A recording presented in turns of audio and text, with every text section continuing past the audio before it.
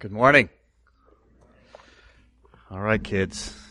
Now's your time. Off you go. Go hear the word of the Lord. I'm going to move this slightly forward. I feel like I'm always about to step into that camera behind me. Puts me closer to you. Good morning to you. My name is Nathan. If I've not had a chance to meet you, I'm one of the pastors here at Restoration Church. So glad that you've come to join us. Members of Restoration Church, so glad that you're here. We have the great occasion of finishing up a book and looking at it, taking a look at it, thinking about it deeply, orienting our lives back to Jesus. And so let me pray in advance of the preaching of God's Word.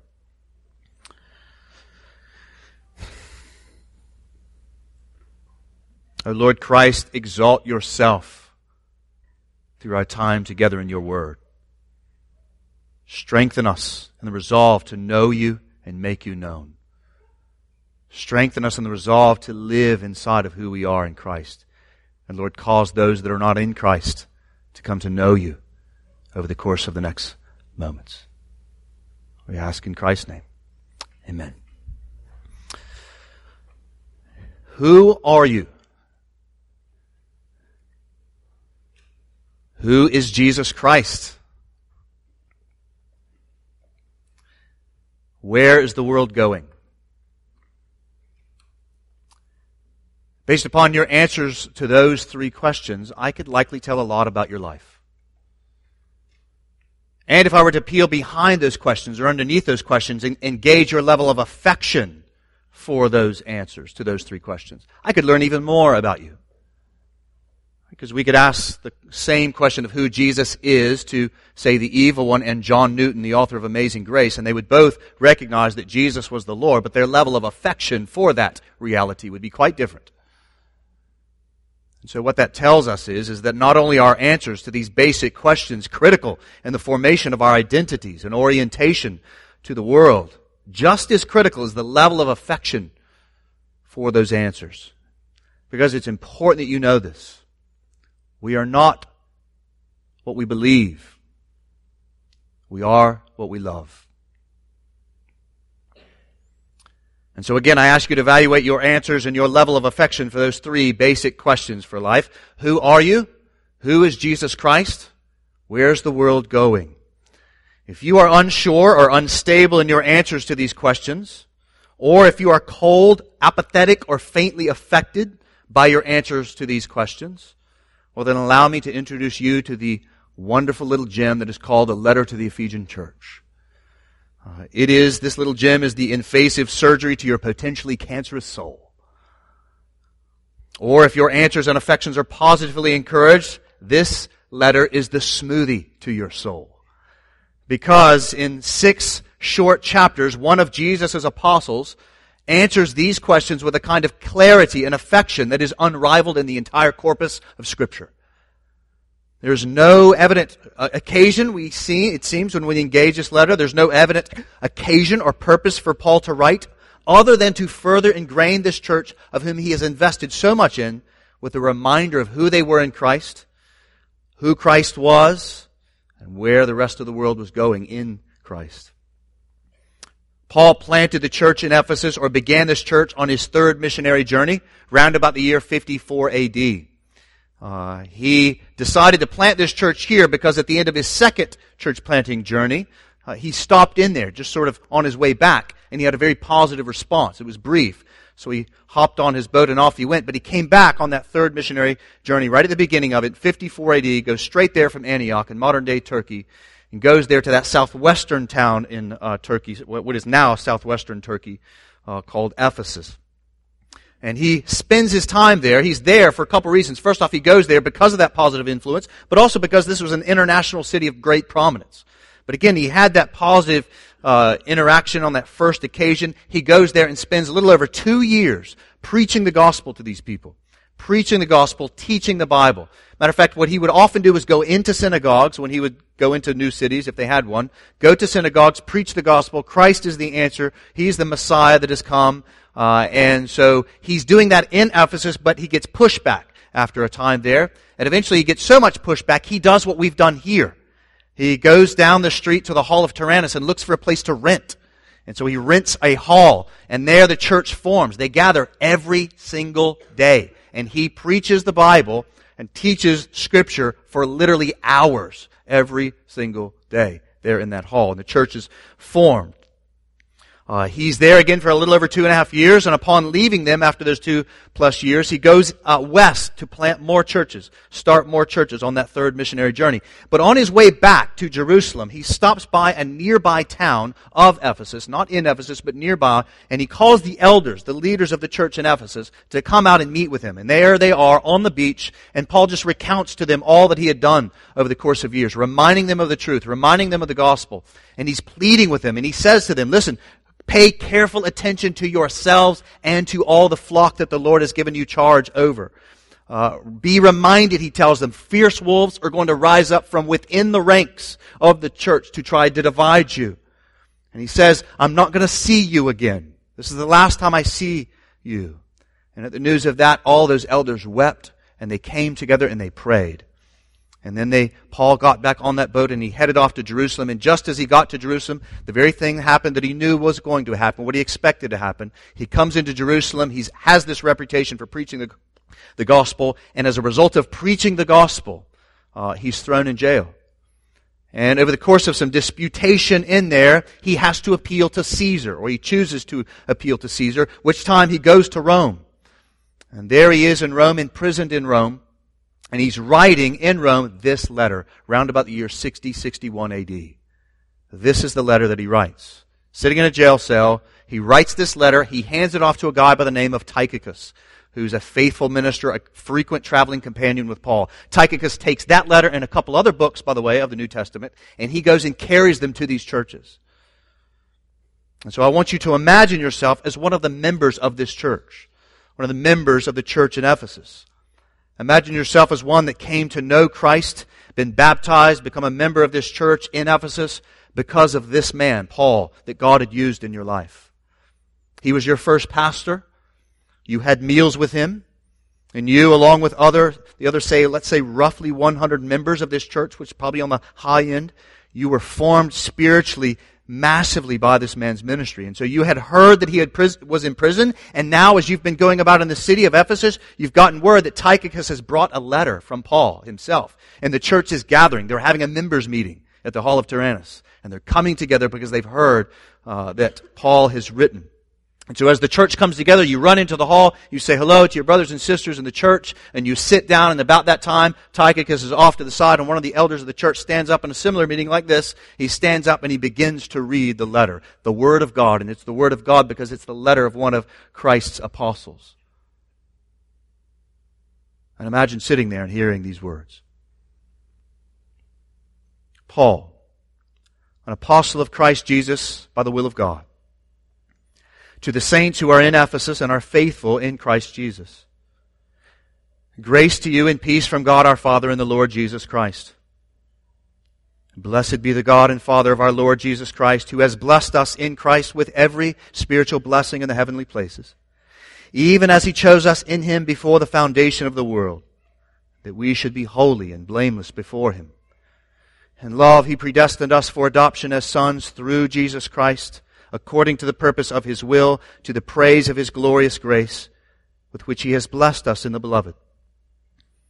In Him we have redemption, through His blood, the forgiveness of our trespasses, according to the riches of His grace, which He lavished upon us in all wisdom and insight, making known to us the mystery of His will, according to His purpose, which He set forth in Christ, as a plan for the fullness of time to unite all things in Him, things in heaven and things on earth. In Him we have obtained an inheritance, having been predestined according to the purpose of Him who works all things according to the counsel of His will, so that we who were the first to hope in Christ might be to the praise of His glory. In Him you also, when you heard the word of truth, the gospel of your salvation, and believed in Him, were sealed with the promised Holy Spirit, who is the guarantee of our inheritance, until we acquire possession of it to the praise of His glory. For this reason, because I have heard of your faith in the Lord Jesus and your love toward all the saints, I do not cease to give thanks for you, remembering you in my prayers, that the God of our Lord Jesus Christ, the Father of glory, may give you the spirit of wisdom and of revelation and the knowledge of Him, having the eyes of your hearts enlightened, that you may know what is the hope to which He has called you, what are the riches of His glorious inheritance in the saints, and of what is the immeasurable greatness of His power toward us who believe, according to the working of His great might, that He worked in Christ when He raised Him from the dead and seated Him at His right hand in the heavenly places, far above all rule and authority and power and dominion, and above every name that is named, not only in this age, but also in the one to come. And He put all things under His feet, and gave Him as head over all things to the church, which is His body, the fullness of Him who fills all in all. And you were dead in the trespasses and sins in which you once walked, following the course of this world, following the prince of the power of the air, the spirit that is now at work in the sons of disobedience, among whom we all once lived in the passions of our flesh, carrying out the desires of the body and the mind, and were by nature children of wrath, like the rest of mankind. But God, being rich in mercy because of the great love with which He loved us, even when we were dead in our trespasses, made us alive together with Christ. By grace you have been saved, and raised us up with Him and seated us with Him in the heavenly places in Christ Jesus, so that in the coming ages He might show the immeasurable riches of His grace in kindness towards us in Christ Jesus. For by grace you have been saved through faith, and this is not your own doing. It is the gift of God, not a result of works, so that no one may boast. For we are His workmanship, created in Christ Jesus for good works, which God prepared beforehand that we should walk in them.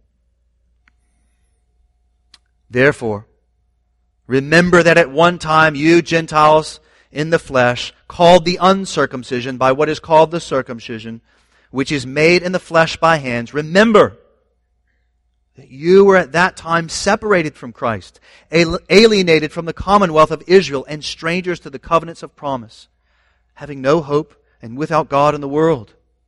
But now, in Christ Jesus, you who once were far off have been brought near by the blood of Christ. For He Himself is our peace, who has made us both one and has broken down in His flesh the dividing wall of hostility by abolishing the law of commandments expressed in ordinances, that He might create in Himself one new man in the place of the two, so making peace, and might reconcile us both to God in one body through the cross, thereby killing the hostility. And He came and preached peace to you who were far off, and peace to those who were near. For through Him we both have access in one Spirit to the Father. So then you are no longer strangers and aliens, but you are fellow citizens with the saints and members of the household of God, built on the foundation of the apostles and prophets, Christ Jesus Himself being the cornerstone, in whom the whole structure, being joined together, grows into a holy temple in the Lord. In Him you also are being built together into a dwelling place for God by the Spirit. For this reason, I, Paul, a prisoner for Christ Jesus, on behalf of you Gentiles, assuming that you have heard of the stewardship of God's grace that was given to me for you, how the mystery was made known to me by revelation. As I have written briefly, when you read this, you can perceive my insight into the mystery of Christ, which was not made known to the sons of men in other generations, as it has now been revealed to His holy apostles and prophets by the Spirit. This mystery is that the Gentiles are fellow heirs, members of the same body, and partakers of the promise in Christ Jesus through the gospel. And of this gospel I was made a minister according to the gift of God's grace, which was given me by the working of His power.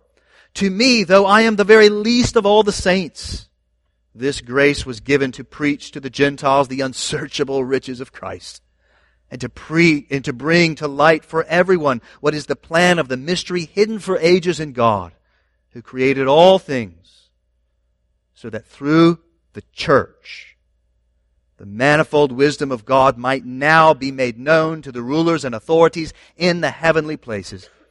And this was according to the eternal purpose that He has realized in Christ Jesus our Lord, in whom we have boldness and access with confidence through our faith in Him. So I ask you not to lose heart over what I am suffering for you, which is for your glory. For this reason I bow my knees before the Father, from whom every family in heaven and on earth is named, that according to the riches of His glory He may grant you to be strengthened with power through the Spirit in your inner being, so that Christ may dwell in your hearts through faith, that you, being rooted and grounded in love, may have strength to comprehend with all the saints what is the breadth and length and height and depth, and to know the love of Christ that surpasses knowledge, that you may be filled with all the fullness of God. And now to Him who is able to do far more abundantly than all we ask or think, according to the power at work within us, to Him be glory in the church and in Christ Jesus throughout all generations, forever and ever. Amen. I, therefore, a prisoner for the Lord, urge you to walk in a manner worthy of the calling to which you have been called, with all humility and patience, and gentleness, with patience, bearing with one another in love, eager to maintain the unity of the Spirit and the bond of peace. There is one body, one Spirit, just as you were called to the one hope that belongs to your call. One Lord, one faith, one baptism, one God and Father of all, who is over all and through all and in all. But grace was given to each one of us according to the measure of Christ's gift. Therefore it says, when He ascended on high, He led a host of captives and He gave gifts to men. And in saying He ascended, what does it mean but that He also descended into the lower regions, the earth? He who descended is the one who is also ascended far above all the heavens, that He might fill all in all things. And He gave the apostles, the prophets, the evangelists, the shepherds and teachers to equip the saints for the work of ministry, for the building up of the body of Christ, until we all attain to the unity of the faith and of the knowledge of the Son of God, to mature manhood, to the measure of the stature of the fullness of Christ.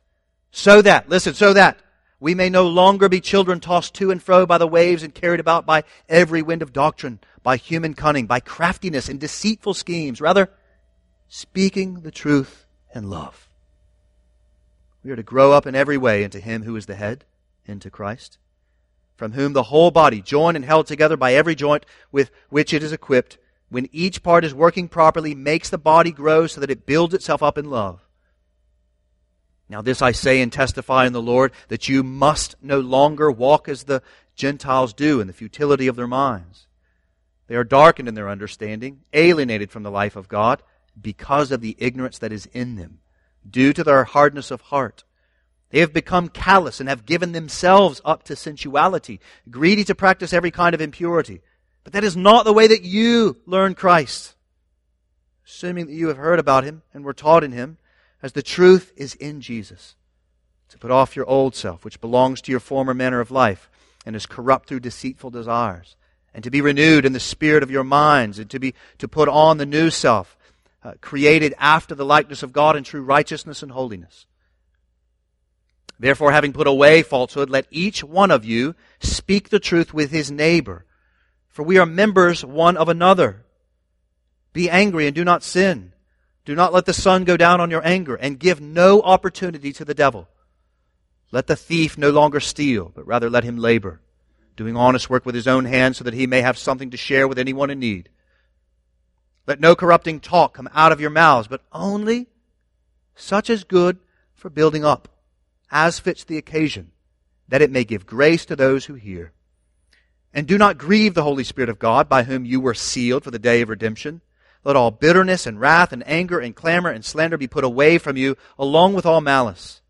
Be kind to one another, tender-hearted, forgiving one another, as God in Christ forgave you. Therefore be imitators of God as beloved children, and walk in love as Christ loved us and gave Himself up for us, a fragrant offering and sacrifice to God. But sexual immorality and all impurity or covetousness must not even be named among you, as is proper among the saints. Let there be no filthiness, nor foolish talk, nor crude joking, which are out of place. But instead, let there be thanksgiving. For you may be sure of this, that everyone who is sexually immoral or impure or who is covetous, that is, an idolater, has no inheritance in the kingdom of Christ and God. Let no one deceive you with empty words. For because of these things, the wrath of God comes upon the sons of disobedience. Therefore do not become partners with them. For at one time you were darkness, but now you are light in the Lord. Walk as children of light. For the fruit of light is found in all that is good and right and true. And try to discern what is pleasing to the Lord. Take no part in the unfruitful works of darkness, but instead expose them. For it is shameful even to speak of the things that they do in secret. But when anything is exposed by the light, it becomes visible. For anything that becomes visible is light. Therefore it says, Awake, O sleeper, and arise from the dead, and Christ will shine on you. Look carefully then how you walk, not as unwise, but as wise, making the best use of the time, because the days are evil. Therefore do not be foolish, but understand what the will of the Lord is. And do not get drunk with wine, for that is debauchery, but be filled with the Spirit, addressing one another in psalms and hymns and spiritual songs, singing and making melody to the Lord with your heart, giving thanks always and for everything to God the Father in the name of our Lord Jesus Christ, submitting to one another out of reverence for Christ. Wives, submit to your own husbands as to the Lord. For the husband is the head of the wife, even as Christ is the head of the church, his body, and is himself its Savior. Now as the church submits to Christ, so also wives should submit in everything to their husbands. Husbands, love your wives, as Christ loved the church and gave himself up for her, that he might sanctify her, having cleansed her by the washing of water with the word, so that he might present the church to himself in splendor, without spot or wrinkle or any such thing, that she might be holy and without blemish. In the same way, husbands should love their wives as their own bodies. He who loves his wife loves himself. For no one ever hated his own flesh, but nourishes it and cherishes it, just as Christ does the church, because we are members of his body. Therefore a man shall leave his father and mother and hold fast to his wife, and the two shall become one flesh. This mystery is profound, and I'm saying that it refers to Christ and the church. However, let each one of you love his wife as himself, and let the wife see that she respects her husband. Children, obey your parents in the Lord, for this is right. Honor your father and mother. This is the first commandment with a promise, that it may go well with you and that you may live long in the land. Fathers, do not provoke your children to anger, but bring them up in the discipline and instruction of the Lord.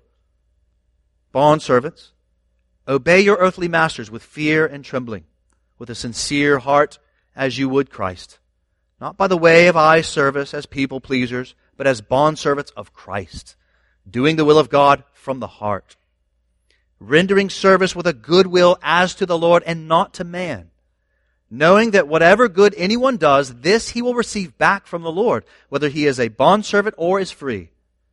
And masters, do the same to them, and stop your threatening, knowing that he who is both their master and yours is in heaven, and that there is no partiality with him. Finally, be strong in the Lord and in the strength of his might. Put on the whole armor of God, that you may be able to stand against the schemes of the devil. For we do not wrestle against the flesh and blood, but against the rulers, against the authorities, against the cosmic powers over this present darkness, against the spiritual forces of evil in the heavenly places. Therefore take up the whole armor of God, that you may be able to withstand in the evil day, and having done all, to stand firm. Stand therefore, having fastened on the belt of truth, and having put on the breastplate of righteousness, and as shoes for your feet, having put on the readiness given by the gospel of peace. In all circumstances, take up the shield of faith, with which you can extinguish all the flaming darts of the evil one. And take the helmet of salvation and the sword of the Spirit, which is the word of God, praying at all times in the Spirit, with all prayer and supplication. And to that end, keep alert, with all perseverance, making supplication for all the saints, and also for me, that words may be given to me in opening my mouth boldly to proclaim the mystery of the gospel, for which I am an ambassador in chains, that I may declare it boldly as I ought to speak. And so that you may also know how I am and what I am doing, Tychicus, the beloved brother and faithful minister in the Lord, will tell you everything. I have sent him to you for this very purpose, that you may know how we are and that he may encourage your hearts. Peace be to the brothers, and love with faith, from God the Father and the Lord Jesus Christ. Grace be with all who love our Lord Jesus Christ with love incorruptible. This is the word of the Lord, given to us today. Amen. Amen. So good. I want you to imagine for a moment, you, again, sitting in that gathering of the church. What would be your first response? 2,000 years ago, you're sitting there. What's the thing that kind of rises to your mind as you sit in that gathering? I mean, we could study this letter as we have for months. What's the things that kind of peek up to the surface, stand out? Well, I would submit to you there's at least 3 things here that are made so clear. And they are in those 3 questions that I asked earlier. Clearly, we find out who Christ is, who we are that are in Christ, and where the world is going.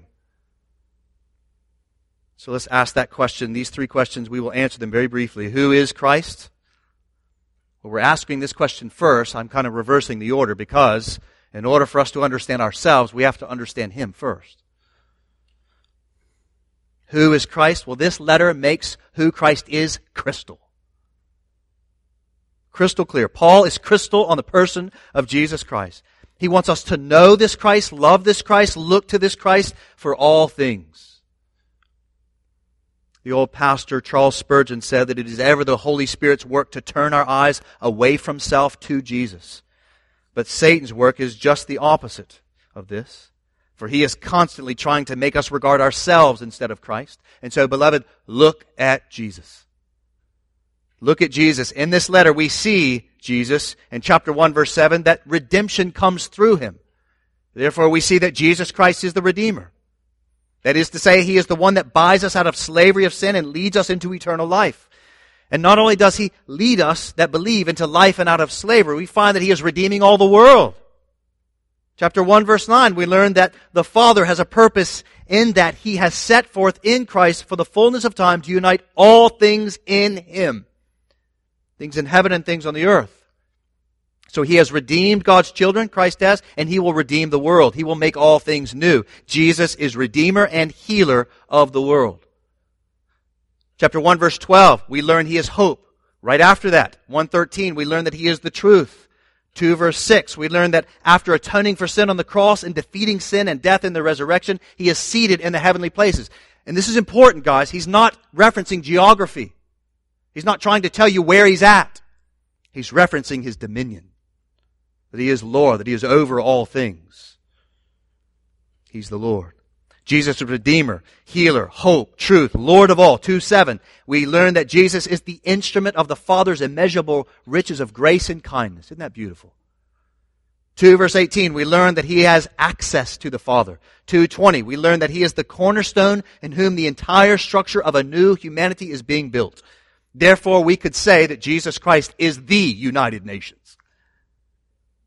In chapter 3, verse 11, we learn that the entire purpose of the world is bound up in Him, that He is the eternal purpose. 3:12, we find that boldness, access, confidence are found in Him. 3:21, we learn that forever glory are His. Chapter 4, verse 21, we learn that He is truth. 5:8, that He is light. 6:10, that He is strength. 6:24, we find that incorruptible love is His. Putting all of this together, we see that Jesus Christ is Redeemer, Healer, Hope, Truth, Lord of the universe, the immeasurable riches of the Father's grace and kindness. He is the cornerstone of a new humanity. He is the heart of the eternal purpose. He is boldness, access, confidence. He is forever glory, truth, light, and He is strength, and He is incorruptible love. This is who Jesus Christ is. And so when we as Christians claim Jesus, this is the Jesus that we are claiming. This is the one. He is not merely a good teacher, a philosopher, a social revolutionary, nor was He some created being or legendary invention of early Christians, since those very same Christians died for claiming this truth. As C.S. Lewis reminds us so well, either he is a liar, lunatic, or Lord. We might add in legend, but he can't be one or the other, or he can't be all of them. He is the Lord. As the Apostle Paul wrote in yet another letter to another church, all of God's promises find their yes in Him. And so it is no wonder that this one God-man quite literally and undeniably changed the world. No one before or since could make that claim like Jesus Christ. Jesus Christ is the all-beneficent, all-powerful ruler and redeemer, maker and sustainer, lamb and lion, son and savior, master and servant. And He is far above all rule and authority, power and dominion, and above every name that is named not only in this age but in the one to come. All things are under His feet, and He is the head of the church, which is His body. And that's just getting started. And so, Restoration Church, it would be wise of us to meditate on these realities because, as Spurgeon says, the ploy of the Prince of Darkness is to dissuade us from looking and enjoying these realities. And so if we are going to be most clear and engage our identities as children of God, we must constantly be looking to Him, not only to understand ourselves and our world, but we must constantly be looking to Him because He is worthy of our worship. Worthy of it. The goal of our existence is not our salvation, but His eternal praise. Isn't that what Paul wrote? To the praise of His glory. And so we must daily humble ourselves and worship our risen and reigning Savior, Lord, as the preeminent reality in all of existence. He's so good. Nothing and no one is of greater worth, and nothing and no one is worthy of our worship. Paul's entire ministry was summed up when he said, "For I have decided to know nothing while I was with you except Jesus Christ and Him crucified." May that be the creed of us all. Or as one old saint once said, apart from Christ, let nothing dazzle you. The letter to the Ephesian church makes all of this so clear. That's why it's sort of sad to step away from it, isn't it? It is only knowing and worshiping Christ that we are able to know ourselves as Christians. So let's then go there now. We've seen who Jesus Christ is, who Ephesians helps us to see who Christ is. So who are we? Who are we? And when I say we, I am referencing those that have renounced their allegiance to sin, Satan, and self, and those that have placed the whole of their trust in Christ. If that is you, then you are who Christ is. That is the amazing truth of the gospel. That's why it's called good news. We are who Christ is. That's the heart of the letter to the Ephesian church. It's the heart. We are who Christ is. Jesus Christ, the sinless one, the Savior, the Lord, the Redeemer of all, was tempted in every way, yet was without sin. Unlike us, who have all sinned. We cannot earn our way to God. Christ did not earn His way to the Father. He was already in the Father, and the Father was in Him, and He was sinless. So His sacrifice on the cross was able to atone for those that repent and believe and trust on Him. So we Christians, when we hold up a cross, when we have a cross, that's why the cross is so important to us. Is because that cross, that moment, His sinless life led up to that cross, and when He was hanging there in the balance, what was happening there is He was atoning. He was paying the punishment for all of our sin. And in that moment, as He's paying it, He's dying, and He is dead. He's placed in the tomb, and He rose 3 days later, defeating sin and death. What happened there was what we call justification. By repentance and faith in Him, all that Christ is gets transferred to believer, because all that we were not is transferred to Him on the cross. This great and amazing, gracious exchange. Justification, innocence. That's what it means to be in Christ. The early Christians would have understood themselves not primarily calling themselves Christians. They would have understood themselves and described themselves, I am in Christ because He is in me. And I count some 37 references of being in Christ, this union with Christ. 37 references in these 6 short chapters. And I'm not going to list all of them to you, but Paul does command us, right? Remember the one command in the first 3 chapters? What was it? Remember. And so, this is your identity, Christian.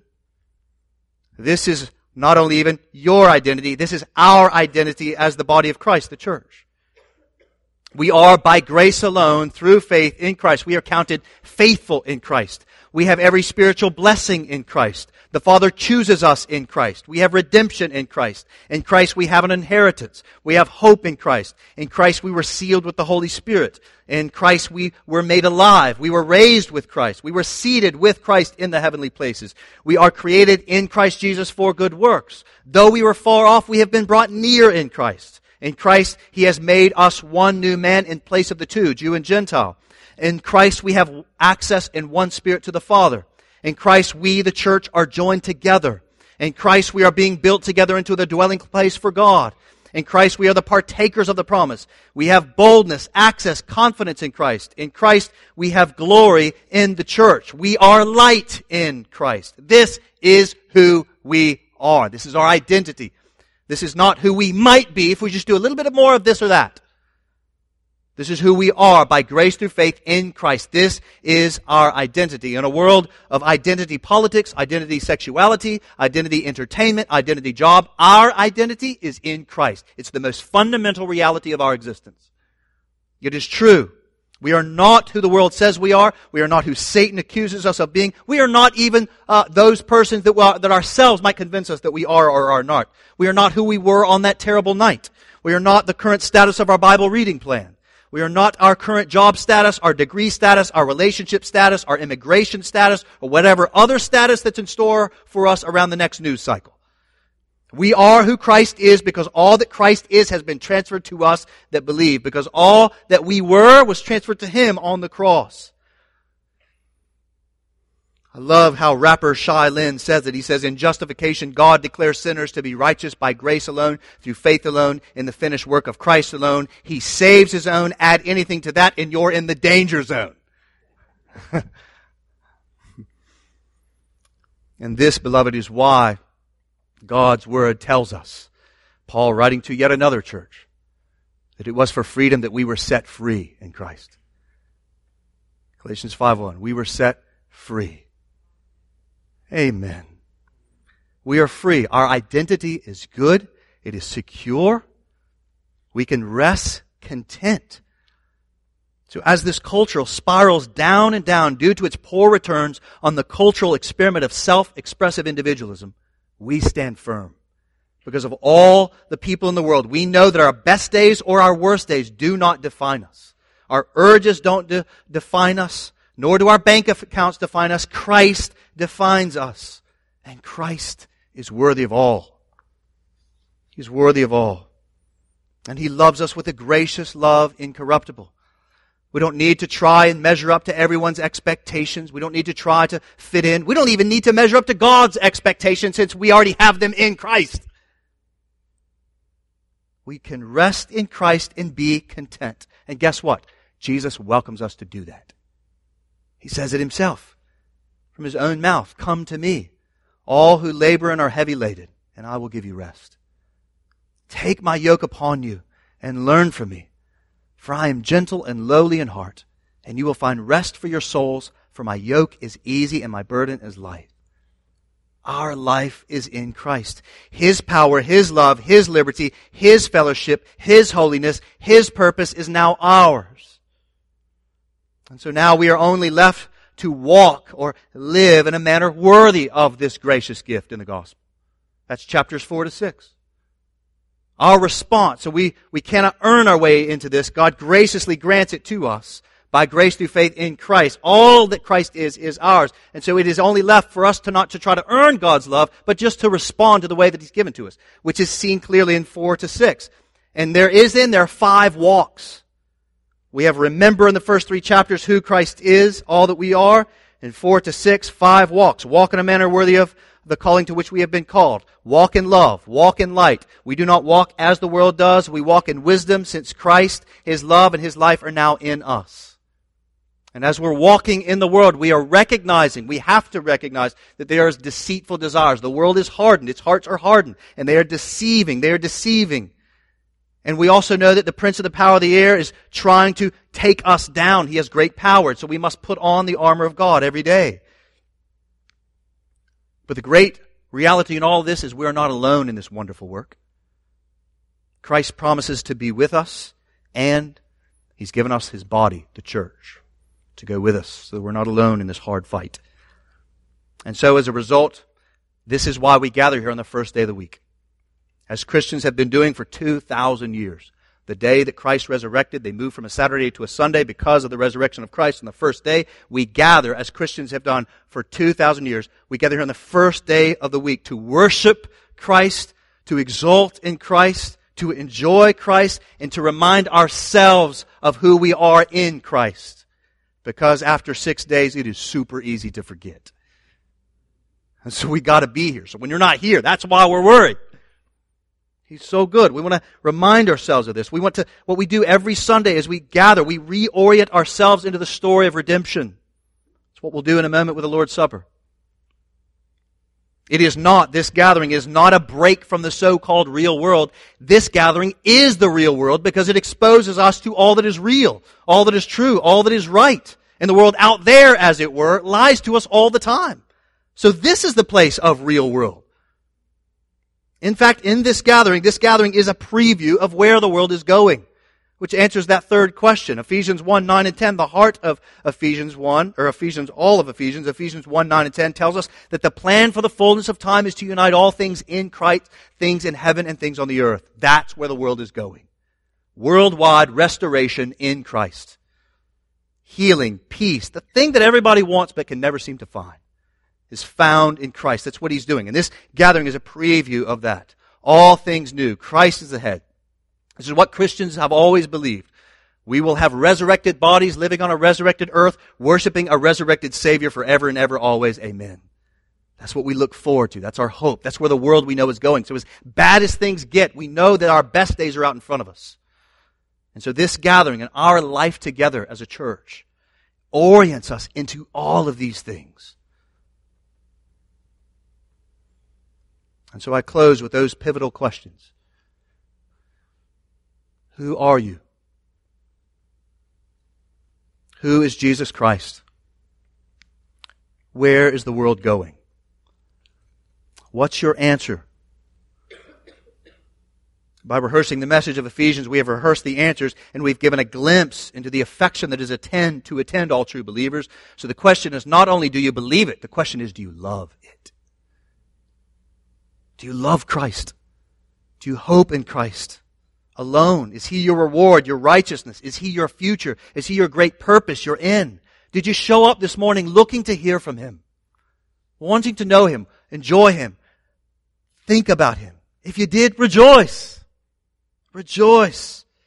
All of that is in place in your life because of God's grace and mercy, which is active in the world. This gathering is evidence of that. That He is doing what He promised to be doing. And Christ is going to keep that in you until you meet Him face to face. Until we meet Him face to face. Maybe by the end of this gathering. But if you didn't know your answers to those three questions, or if you're uncertain, or even if you're in some ways unstable, your affections are cold, if Christ for you has not been your identity, but instead has been a kind of tool to accomplish your own destiny, your own purpose, and you just want to use Jesus, well, might I encourage you, friend, I think what the message of Ephesians would encourage you to do is to turn from that sin and trust in Jesus alone. Trust Him. We have all sinned. Every single person in this room has sinned this week. But if it has been the guiding light of your life, guiding darkness of your life, to just sort of use Jesus, use the church, use things like that to sort of accomplish your own end, turn from that. Find life and liberty in Christ alone. He is your only hope. You cannot earn your way to heaven. This gathering will not do it. You cannot take this Lord's Supper. It will do nothing for you in earning your way to heaven. Christ is the only way. We see that so clearly in Ephesians. Turn from sin, trust Him, and be received. Be received into His life. Rest in Him. Find in Him all that you need. Hope in Him. Wait upon Him. And if you want to do that, the thing you have to do is you have to respond to that gospel. Tell somebody, I want to do that. Come talk to me. Talk to the friend around you. But who are we, church? Members of Restoration Church, who are we? We are in Christ. In Him we are beloved. We are redeemed by the blood of Christ. And who is Jesus Christ for us? He is our Lord. He is our light. He is our life. He is our redemption. He is the restorer of all things. He is heaven's darling. And we will see Him, because the world is going to a day when He will make all things right. And so as we step away from this amazing letter, I leave us, Restoration Church, with the wonderful exaltation in Ephesians 3:20 and 21. Now to Him who is able to do far more abundantly than all we ask or think, according to the power at work within us, to Him be glory in the church and in Christ Jesus throughout all generations, forever and ever and ever and ever. Amen. Let's pray together.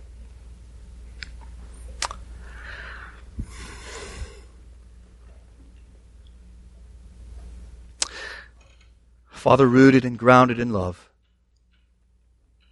may we have strength to comprehend with all the saints what is the breadth and length and height and depth, and to know the love of Christ that surpasses knowledge, that we may be filled with all the fullness of God.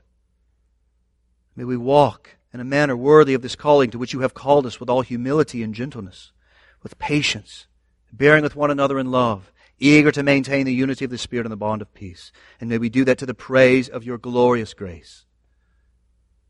And Lord, if there are those that are here that need to do that haven't done that, oh God, give them mercy, courage, strength, resolved to leave it all and follow Jesus and respond. And even as we go now to the taking of the Lord's Supper, Your supper, may we do so responding, walking in Your love. We ask this in Christ.